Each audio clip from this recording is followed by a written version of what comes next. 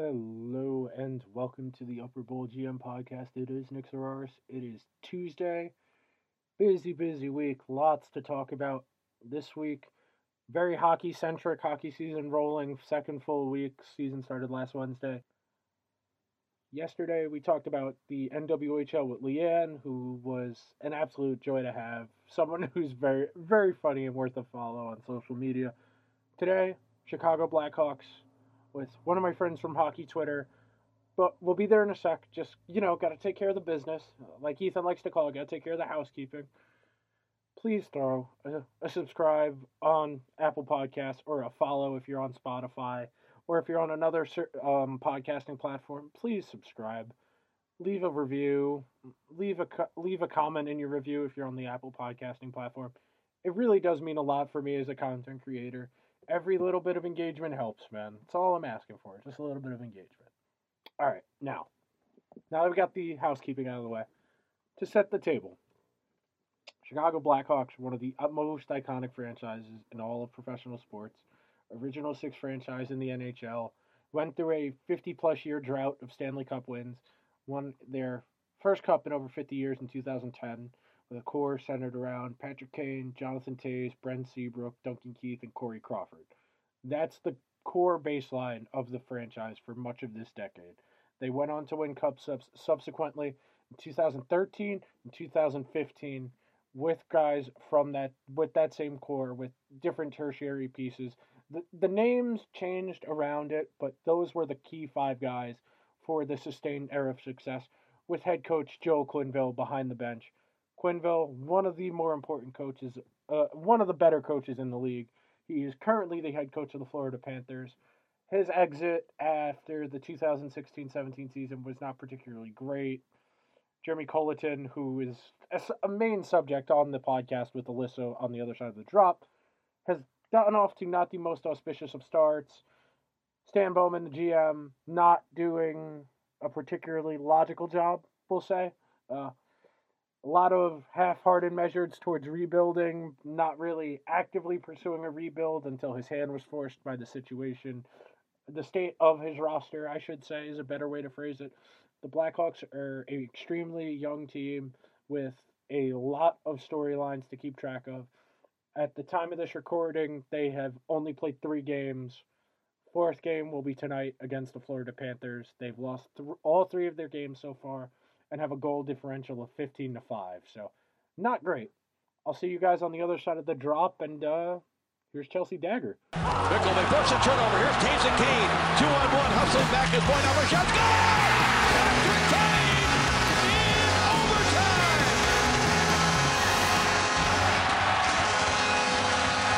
And with that, to come talk about the Blackhawks, I welcome on someone I know from hockey Twitter who can kind of peel back the curtain into the psychosis that she's going through right now. How are you doing, Alyssa? I'm doing pretty good, all things considered. I am a Blackhawks fan right now, which is just a tough place to be overall, but it is what it is. So let's just jump right into it. When did you get into hockey? What's your hockey origin story? What's like your first hockey memory? Oh, so I mean, we're just generally a Chicago sports family. So sports are always on in the house, and the Blackhawks are one of them. If you live in Chicago and you're generally interested in sports, typically you're a Chicago Blackhawks fan. And I remember my earliest memory of hockey specifically would have to be, I just remember this one game I went to in 2010. So like at the very beginning of when it was all going to happen. And I just remember sitting in the highest possible suites. Me and my friends were sitting up there, and I have these like really horrible pictures taken on like my Nikon camera of like Patrick Kane, because that was like the only player you knew as a kid and looked up to. But yeah, and I mean through high school it was generally just like I love the Blackhawks, I love my hometown team, and then like in college it really became like a deeper interest in the sport as a whole and became like the hobby it is for me today. So would you consider yourself optimistic or pessimistic in general about your sports teams? About my sports teams, I like to be optimistic. I've been raised a Cubs fan, so it's kind of ingrained in you to be like, next year, we got it next year. And I mean, I think maybe as far as like a Blackhawks fan, at this point in time, you kind of become pessimistic just because you've seen a good team for the last, like, it's at least since I was a hockey fan. It's been like a great team and you're like used to winning. And so like now that it's kind of starting to tank, you get like a little bit more pessimistic naturally. But that's not really being pessimistic. I'd say you're more being realistic. You understand. True, yeah. You were coming into this year expecting, all right, this probably isn't going to go well, but still going to watch. You got to be realistic.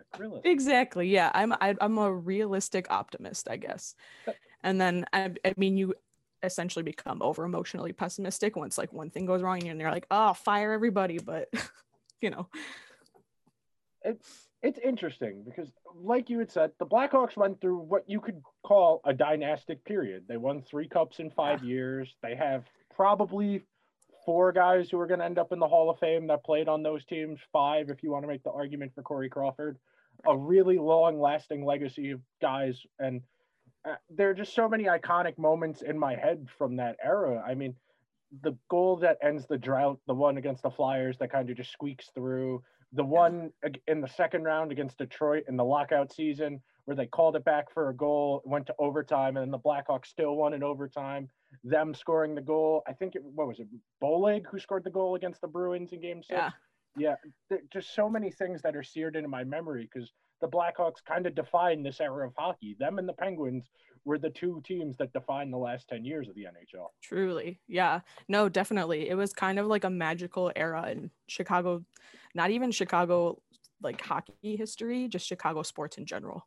They just stand out as like the longest tenured core. And so they really do have like this hold on Chicago hockey. What was the moment for you that it hit you where it was like, well, fuck, this is my life now? I would say, yeah, I mean, this is like such a privileged like take on it, but like it was at the parades. Just to say it plurally, I know is so like privileged, but like specifically in 2015, I just remember like after the parade route, there was like, it was just like the streets were flooded with, you know, red and white. And it was just kind of like the city, just like the Blackhawks fans just took over the city, and the Blackhawks, the whole team in general, just had this like impact on creating this like culture in Chicago of like loving their team. And I think that's just like was my favorite part about it, was like experiencing that level of like camaraderie and like unity with your city, and like how a sports team can do that was like super special to me. Did it feel like it was going to just be forever like this? Like you rattle off the 3 cups in 5 years. Did you just kind of feel like maybe we will just keep being one of the 5 best teams in the league every year and we'll see what happens come the spring? Oh, like for sure. Like when you like reach that level, you kind of like feel invincible. And kind of like I said earlier, like you feel like you get accustomed to winning and you're just like, oh yeah, we can do this forever. Like for sure. Like we don't even know what a bad team looks like anymore. It's both. I guess you could say we've been humbled a bit, but yeah. Because that's one of the interesting things is that pre-Kane and Taves getting there, the Blackhawks were like a joke. Like the last decade, sure. Like I remember reading articles like years and years ago about like the Blackhawks owner used to fight to get their games off of television because no one was going to the games. Like that's the level of bad the Blackhawks were pre-Kane and Taves, that they were fighting with the local sports network to get the games off of TV so people would actually go to the United Center, which is crazy because when I think of the United Center, I think the yelling through the anthem, I think of the rowdy crowd, I think of Vince Vaughn, I think of a lot of things. Yeah, no, it was like, I mean, that was what it was. I mean, Keith and Seabrook would stand in Union Station, like downtown, and like try to just give people tickets at the train station, and like to imagine that right now is like crazy to me. But they really were at like they were at the bottom, and so it was nowhere but up from there.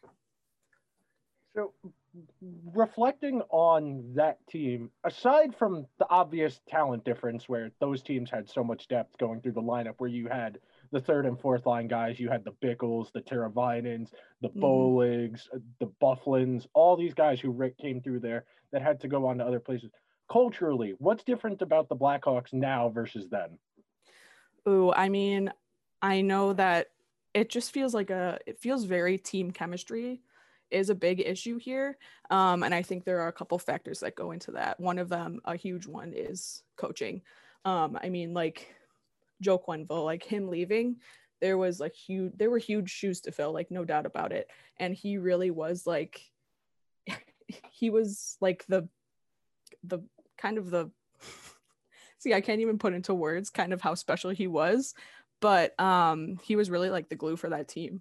And he was really good at creating good chemistry between players and like not only putting a bunch of good players on a team, but to have somebody behind the bench who was able to make them a cohesive unit and make them constantly like a winning force, I think was a really important piece to all of that.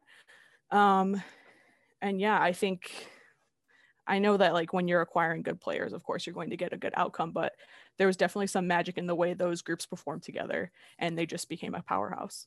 So a lot of what I've perceived to be the Blackhawks issues, aside from just obviously it's a younger team, less talented, is that from the front office doesn't really know what it wants to do. It's made decisions where it's like, all right, we want to build towards the long-term future, but then it's doing things that don't match up with that, whether it be trading Saad the first time or the second time, whether it was trading Panarin, that kind of thing. It kind of seems like there's a continuity issue where Bowman still wants to try and win right now because they do have Taves and Kane and Keith under contract, but at the same time realizing that, well, we're not going to be able to do this forever. We should start worrying about the future. And he's trying to have his cake and eat it too, basically. Absolutely. Yeah, I know that we are in a rebuild period, that's for sure, because the core is aging. You need to replace those with younger, better players. But at the same time, like that declaration of a rebuild kind of felt a little bit like saving face and a little bit of buying time to try to make up for what he had already kind of messed up and all those conflicting decisions. And so it is really a struggle to look back on what he has done as far as like all of those trades that you just mentioned. And if you are going to rebuild, then why are you trading players like, like Jokiharju, who you drafted just in 2017?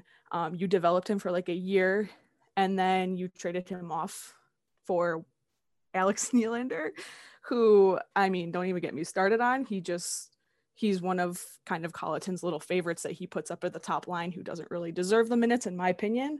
But it's kind of things like that where it's just this disconnect between what is the direction of the team and do you even know how to rebuild a team? Do you know how to make a team that doesn't have Kane, Taves, Crawford, Keith, Seabrook all in their prime? And I think that's something that Bowman is not really capable of. And he gave himself a promotion in the offseason, which was kind of one of the more shocking things, considering like I kind of felt like the general consensus amongst us in the hockey community was he was on thin ice. If they had another crappy year or two, he could be shown the door. So why are you promoting yourself to team president and general manager? I feel like there, like you had said, that the disconnect is there, and it is daunting to try and rebuild the core of a team that won multiple cups over time. It's not an easy thing to do. I mean, the Red Wings did it, but they kind of, they got lucky. You get guys in the 7th round who turn into Hall of Famers. It's a little easier to maintain a core for a long period of time. And we've seen, I mean, Keith is still a decent hockey player at this point. He's nowhere near as good as he used to be. Seabrook, I'm not going to bash Seabrook. He was really good for a long time. He's old now. He's just old. Well, that's my thing about Seabrook too. And I really do strongly make this argument is I kind of like compare him to like this town elder who like gave all of us these riches and like these championships, and like he like played his part, he like did his time, so like I will let him live out his crappy years on this team. Like I have no problem with that. And he also just does contribute so much to the team as like a leader too. So it's not like these core players are getting like, even if they are getting a little bit less efficient on the ice, they still do bring so much morale to the team and the organization that they still have like a place and a purpose. Yeah, there was a really good profile about Duncan Keith today in The Athletic. I will say the Blackhawks have really Mhm. good media people who cover them. Mark Lazarus specifically. Yes, I agree. I enjoy his writing a lot. He wrote a profile today about Keith where it was a yeah, when Duncan Keith first came up, he would start fights in practice just to kind of get people going for fun.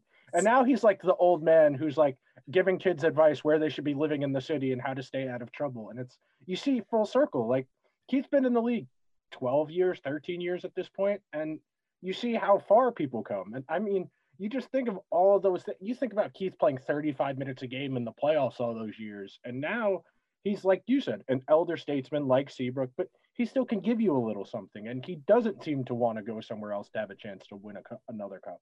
He wants to be a Blackhawk. For sure, yeah, he does. And I mean, he had after we had drafted Kirby Doc, who was going to be a big part of our organization going forward, he brought him into his home and he lived with him. And I mean, there's definitely you can't say there's no benefit to that. I'm sure he learned so much from Seabrook, just being around him all the time and kind of learning from him. And they still do bring a lot to the team. Yeah. And I will say, for all of Bowman's warts, he does manage to get good guys in the draft. DeBrincat is awesome. Kirby Yeah. is, once he gets back from his broken wrist, he'll be fine. Mm-hmm. They've managed to find those fringe pieces. I've always been high on Boquist coming out of Europe when he was an amateur prospect going into the draft. I feel like there are pieces there, but the timeline for when those guys are going to be dominant forces doesn't match up with what's left of the team. And we're like 20 minutes in here. We still haven't talked about that Taze is away from the team because no one really knows why he's away from the team. I mean, the consensus seems to be that he's dealing with the lingering effects of COVID, where it's the shortness of breath, the constant fatigue type thing. And that's a looming thing because, Taze is one of the best captains, best leaders in the sport. And I imagine that's got to be emotionally draining for the people on that team. For sure, yeah. And I think, not to sound like tinfoil hatty, but it does feel reminiscent of when Hossa had his illness and he was essentially retired from the team. And so like I think we do kind of have that worry in the back of our heads about like what is happening to Taze. Like, what does this mean? Is this some kind of, I don't want to say that it's like caused by this conflict between the veterans and the coaching staff, which I know has become a thing ever since Colleton has taken place behind the bench. But I do know that he does want to be back out there on the ice. Like, that man wants more than anything to be leading his players and to be on the ice. So it is a scary thing to think about. And I think a lot of us don't talk about it right now because we're just kind of scared of what's going to happen. But yeah. Yeah, in the hockey community, there are a few people as revered as Jonathan Toews, whether you're talking about his Olympic stuff for Canada, what he's done with the Blackhawks over the last decade.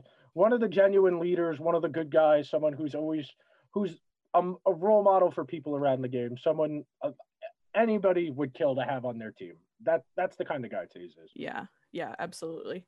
I mean, and that's how we see him in Chicago too. He's kind of like, he's all our father. Yes, that's a very accurate way to put it. That is. It's weird to think about it in that realm, but he is the father of that team. He is. I mean, he's probably at this point the third most tenured person on the team. He's been around a long, long time. Right, and he's been captain for a long, long time, and so he just kind of like has that intuitively, and that's kind of what you want from your captain, especially going forward through a rebuild too, when he still contributes a lot on and off the ice. Like, he's still a good player, a good productive player, and so he's going to be really important in these first, hopefully not a very long rebuild, but as far as this rebuild will take.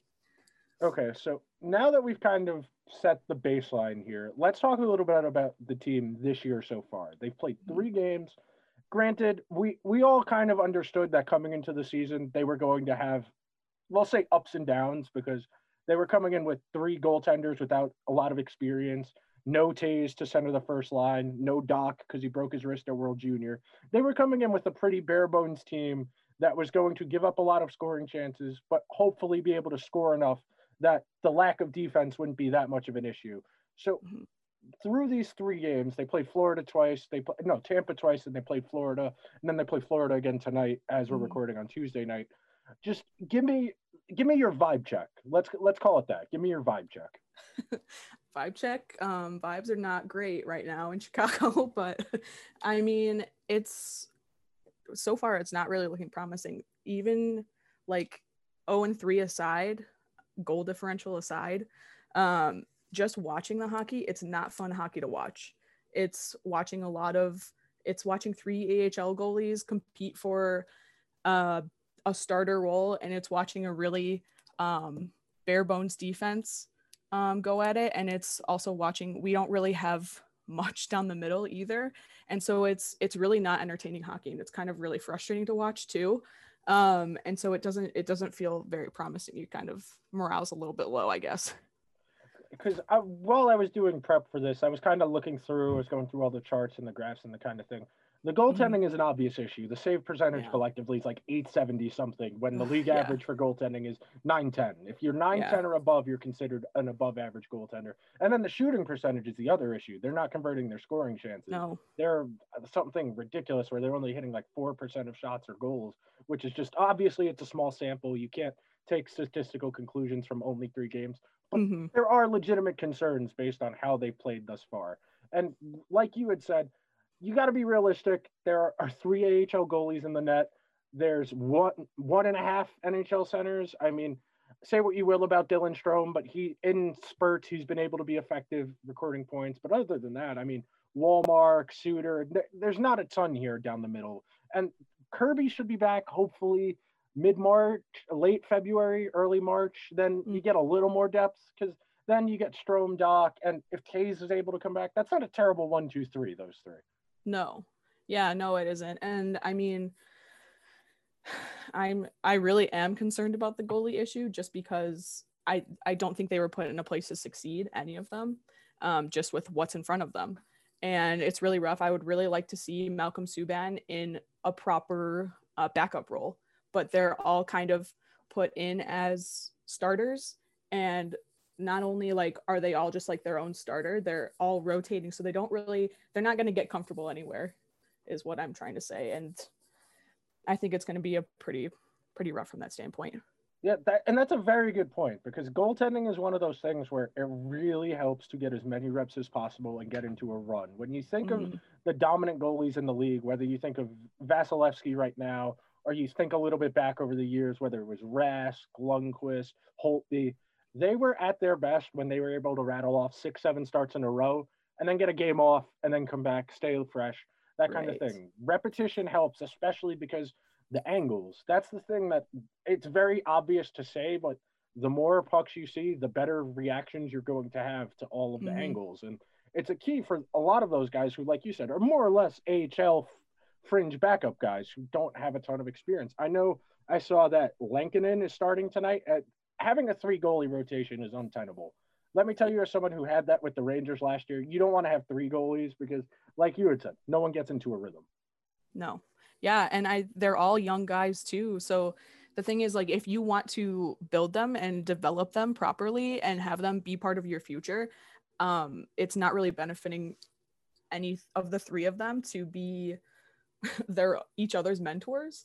And so I really would have liked to see, maybe, I mean, in hindsight, it wouldn't have been great if we had kept Crawford now that he's retired. But if we had kept Leonard and you had like Kevin Lankinen as your backup, and you had something to build off of. But this is just you're just juggling 3 goalies, and it's not really logistically sound.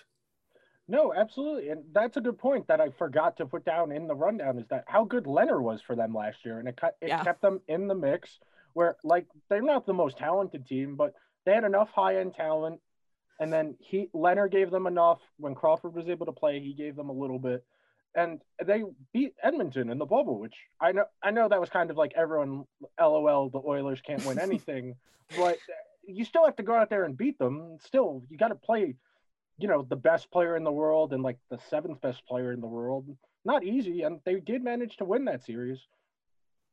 Yeah, and I think that was I think the playoffs last year that first round was fun just because that core specifically, like Kane and Taves, they thrive in a playoff environment. And I think they had been missing that for a long time. And so having that last year was kind of kicked them up a notch. And so, I mean, yeah, it was fun to beat Draisaitl and McDavid, but. How do you feel about the state of the organization going forward? Do you think that it's going to be Bowman and Colliton that leads this team through the abyss? Or do you think that this is going to end up being all right, we need a new GM, we need a new head coach, we need to trade some of these guys, we need to acquire more draft picks, more of a long-term rebuild like the way the Rangers did, the way Ottawa is doing right now? What's your sense of how the organization is? At least how you feel about it, I should say. Yeah. In this regard, I am kind of like a little bit pessimistic and like we're going to be stuck in this for a while just because, I mean, Stan Bowman was just promoted to president of hockey operations. And essentially he's been in this role for a while because he is Scotty Bowman's son. And that is kind of the thing that's just been hanging over us is we're kind of stuck with him for a while just because of that. And I think that is a lot of the reason why he is like, they are looking in the opposite direction, the front office, when he does do things that aren't exactly right. And it's just, I think they kind of have like this chip on their shoulder about it. And I'm afraid that for that reason, Colliton is going to be given chance again. As well. And that's, I mean, Colliton and Stan Bowman are kind of just like my two enemies in this spot right now. I don't think we're going to get very far with both of them in their current roles. So I am a little bit wary about how the future is going to look with both of them as it is right now. So would you say it's obviously you don't know, this is your best assumption. Do you think this is a 1-year thing or a long-term thing? If you had to guess, which side is it closer to? Being multi-year or just a single year where, okay, we got to clear out cap space, we got to make a move here or there, we got to wait to see what the cap situation is like next year, assuming revenues go back up and there's a little more financial flexibility? Yeah. It's hard to tell just because I think a lot of this might hinge on what happens with Taves and when we figure out what is going on with him. If maybe perhaps like whatever is going on with him does impact him long term. Who knows? But I do think overall it would take multi-year rebuild, especially looking at kind of like our current prospect pool and like kind of what we have in the system. And if Bowman continues to make these very conflicting trades and acquisitions too, we're just kind of going to be spinning in circles, I think. What are you looking forward to this season? Because you are going to watch the rest of their games this season. There I are am. 53 more of them. I understand. I have the same affliction. No matter how bad the team is, I'm going to watch. What are you looking forward to about this season? Looking forward to, I think I just want, from like management, I kind of want some direction. I kind of want no more conflicting trades and acquisitions. I want Stan Bowman to like look at the team that he has currently and kind of critically and have like rebuild intentions with every move going forward. I kind of want to see like no more of this like one step forward, 2 steps back moves. We are in a rebuild now, so I want to actually see changes that tell me this is for the future. And I mean, we don't really have anything to sell, so like maybe that just means shuffling picks and getting better picks and making sure our drafts are going to be good in the off season. And I mean, whatever it is, just be smart and intentional with it.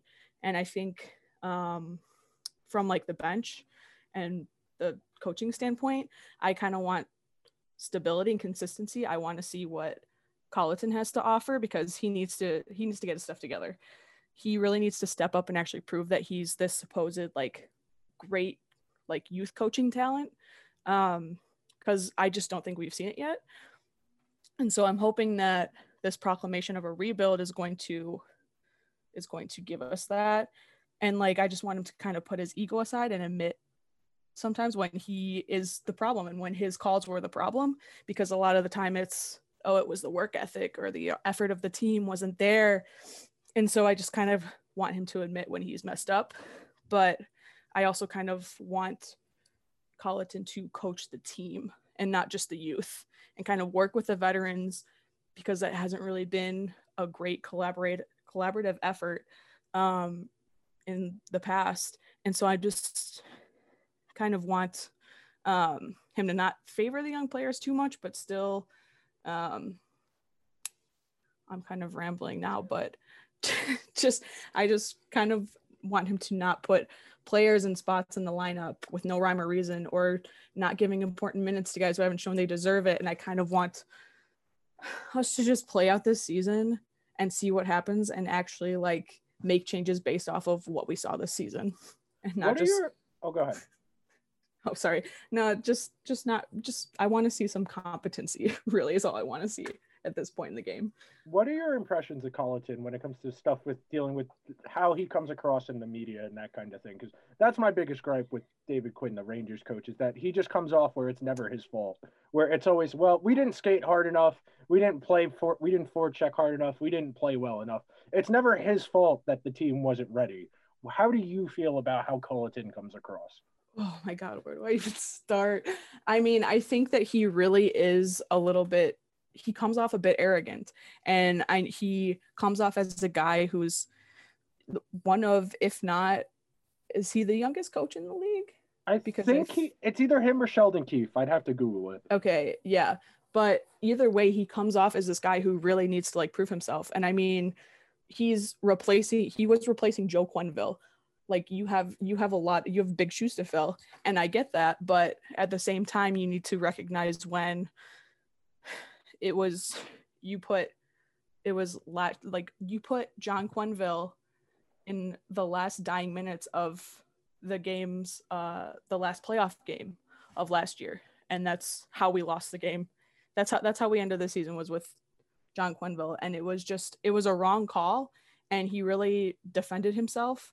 And it's just kind of like things like that really make me think he hasn't stepped up to his role of where he says he is this, or people, the media specifically say that he is this guy he was a great coach in the AHL. Like he is really great at developing young guys, but he also doesn't collaborate well with the veterans too. And I think that's going to be a big issue as well.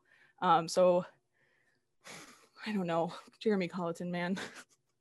Hey, there's like 3 actually good coaches in the NHL, so I understand your struggle. It's yeah. We're all just circulating the same 35 old white men. Right. And okay, it's this person's turn. Like, I'm sure someone is going to hire Babcock next offseason. I'm sure someone is going to hire Gallant next offseason. We're just going to keep doing the same unicycle ride with 35 coaches for 31 teams, 32 teams once Seattle comes into play next year. Coaching in hockey isn't like it is in football, where it's a lot of preparation, that kind of thing. It's kind of the guys have to go out and do it. There's not really a ton of game planning. You have systems and stuff, but in hockey, the systems break down because of how fast the game goes, that kind of thing. I understand your pain. I can definitely understand your pain of this guy. He knows how to work with kids. He was the coach at BU. Jack Eichel was there. They didn't win anything together, but he was there. Yeah, right. That's really what I want to run my hockey team. That's great.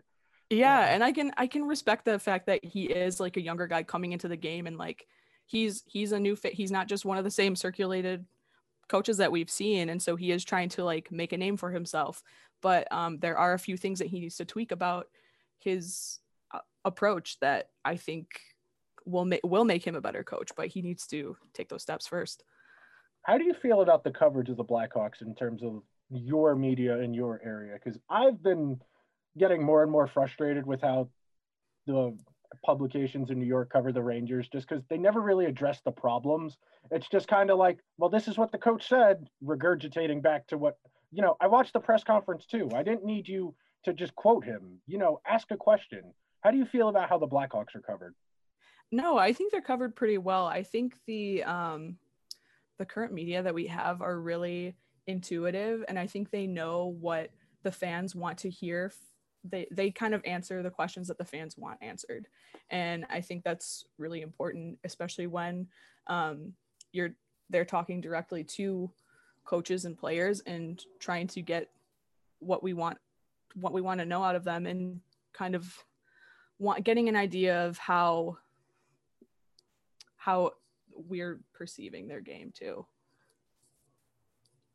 Yeah, it's frustrating. As someone in the media, it's just like, could you ask one question, please? Just, Yeah.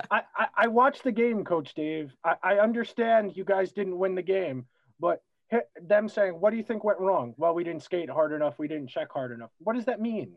Why didn't the team skate hard enough? Why weren't you guys forechecking more aggressively? Why did you bench this player? Why did you push this player up in the lineup? It's at some point, I just want to go through the TV and wring his neck because there's no actual explanations. Right. Yeah. It's empty coach speak. It's arguably the biggest problem hockey has is just that everyone's a robot, that no one actually has anything interesting to say. Oh, absolutely. Yeah, it's the same lines over and over. Well, we got pucks deep, we got some looks. It's rough. Let's just put a pin in that part of the conversation. So just to kind of wrap things up, talking a little more generally about hockey, what players do you like to watch around the league that if you're not watching the Blackhawks, who do you like to keep tabs on? Ooh, I'm really interested in the Flyers right now. I think they're a lot of fun to keep up with. And then I'm also keeping an eye on Vancouver as well. They've been really fun since their previous playoff runs. I think have been really a good time. So I'm keeping tabs on them while I'm simmering in anger over the Blackhawks. The Flyers are a very fun team. They're another team that's kind of limited by their head coach, where he's not very creative. We saw them get outcoached by an Islanders team that's definitely good, but doesn't have the level of talent the Flyers do. Flyers are a very talented team. I mean, Nolan Patrick coming back from the migraine issue that kept him out all last year is awesome to see. Lindblom coming back from cancer is awesome. Kevin Hayes is very entertaining. Travis Konechny is Travis Konechny. You know what I mean if you're listening to this. They're an entertaining team. And Vancouver, same thing. A lot of interesting personalities. Elias Pettersson is hysterical. Really, he's a little too online, and that might come back to bite him in the ass at some point, but he's very funny. He's very funny. Before I get you out of here, they're playing Florida tonight. So how do you feel about them being in that Central Division and just the structure of this season? Yeah, I mean, this season is definitely interesting for sure. I'm glad that it's shorter just because I know that it's not going to be a good time. But I don't know. I think it's going to be pretty interesting. I know tonight they're going to bring Kevin Lankinen in, so we're going to see kind of what he's all about. But I don't know. It's going to be good. It is different just because you don't kind of have those same divisional rivals and it's not structured the same. So you're not looking forward to all the same games, but I don't know. It's going to be interesting for sure. Aren't you glad you get to play Tampa Bay 8 times this year? Isn't that just terrific? I love it so much. That was so when I was looking through the schedule, I was like, wow, they really made the Blackhawks open with Tampa Bay for 2 straight games. And then they get to go to Florida for 2 more games. And then they get to go to Nashville for 2 more games. And you're really sitting at like 1-4-1 after 6 games, and that's your season's over. If you start out really slow this year, there's not time to sleep through October like teams usually do, where it's it's the Pierre LeBrun thing, where if you're out of a playoff spot by American Thanksgiving, you don't make the playoffs like 90% of the time, something like that. There's no catching up this year. For sure. No, there's not. There's really no time for anything, but not that I really expect us to, but I do think through a rebuild, you should stay competitive, because otherwise, like, you're showing the young guns, like, well, this is what it is, kids. Like, just a lot of losing until you get good, and you get good enough to beat all these other teams. But so it's gonna be a fun year. It's how you end up being the Sabres, where it's like Ryan O'Reilly telling the media, "Yeah, we lost so many games, I started not liking hockey anymore." Yeah, exactly. You really don't want that to be like the face of your franchise saying that. Not a good look. Not a good look. No. Thank you so much for coming on. This was a lot of fun. I've been watching the Blackhawks mostly because I was just curious to see what was going to happen. And they are a compelling story, and I would absolutely love to have you come back on in about 3 weeks. More of a wellness check type of deal that you're still here and you've gotten through 3 weeks of the Blackhawks season. But 3 weeks or so, we'll check back in. Yeah, no, definitely. It was really fun. It was kind of it felt very equivalent to laying down in the shrink's chair and just kind of venting my feelings. So it was great. Thank you so much for having me. There's no better way to understand a team than through the plight of its most dedicated fans. No one is going to be able to tell you the problems with the team more than someone who's up at 1:30 in the morning thinking about why the third line left wing ended up playing on the first line for the last 6 minutes while the Rangers were chasing a goal. No one is going to be able to tell you more about the problems than someone who has psychosis from their team. Exactly. Where can the people find your Twitter with your Harry Styles and your hockey tweets? I am at Alyssa with 2 A's at the end, and then Corrine, Corrine. And so if you are suffering through the season and you like to deal with things through humor, we will get along. Alyssa's a very funny person. Her tweet about Jason Sudeikis and Harry Styles like 2 weeks ago, I spit taked my coffee how hard I laughed when I realized, oh wait, that's what happened? That's why Olivia Wilde and Jason Sudeikis broke up? Yeah. Yes. All right, we will be back tomorrow. Penguins episode. They are playing tonight as well.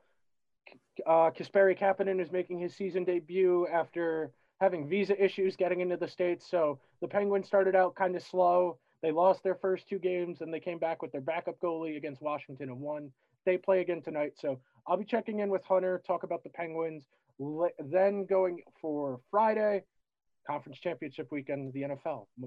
What else needs to be said? I'll see you guys tomorrow.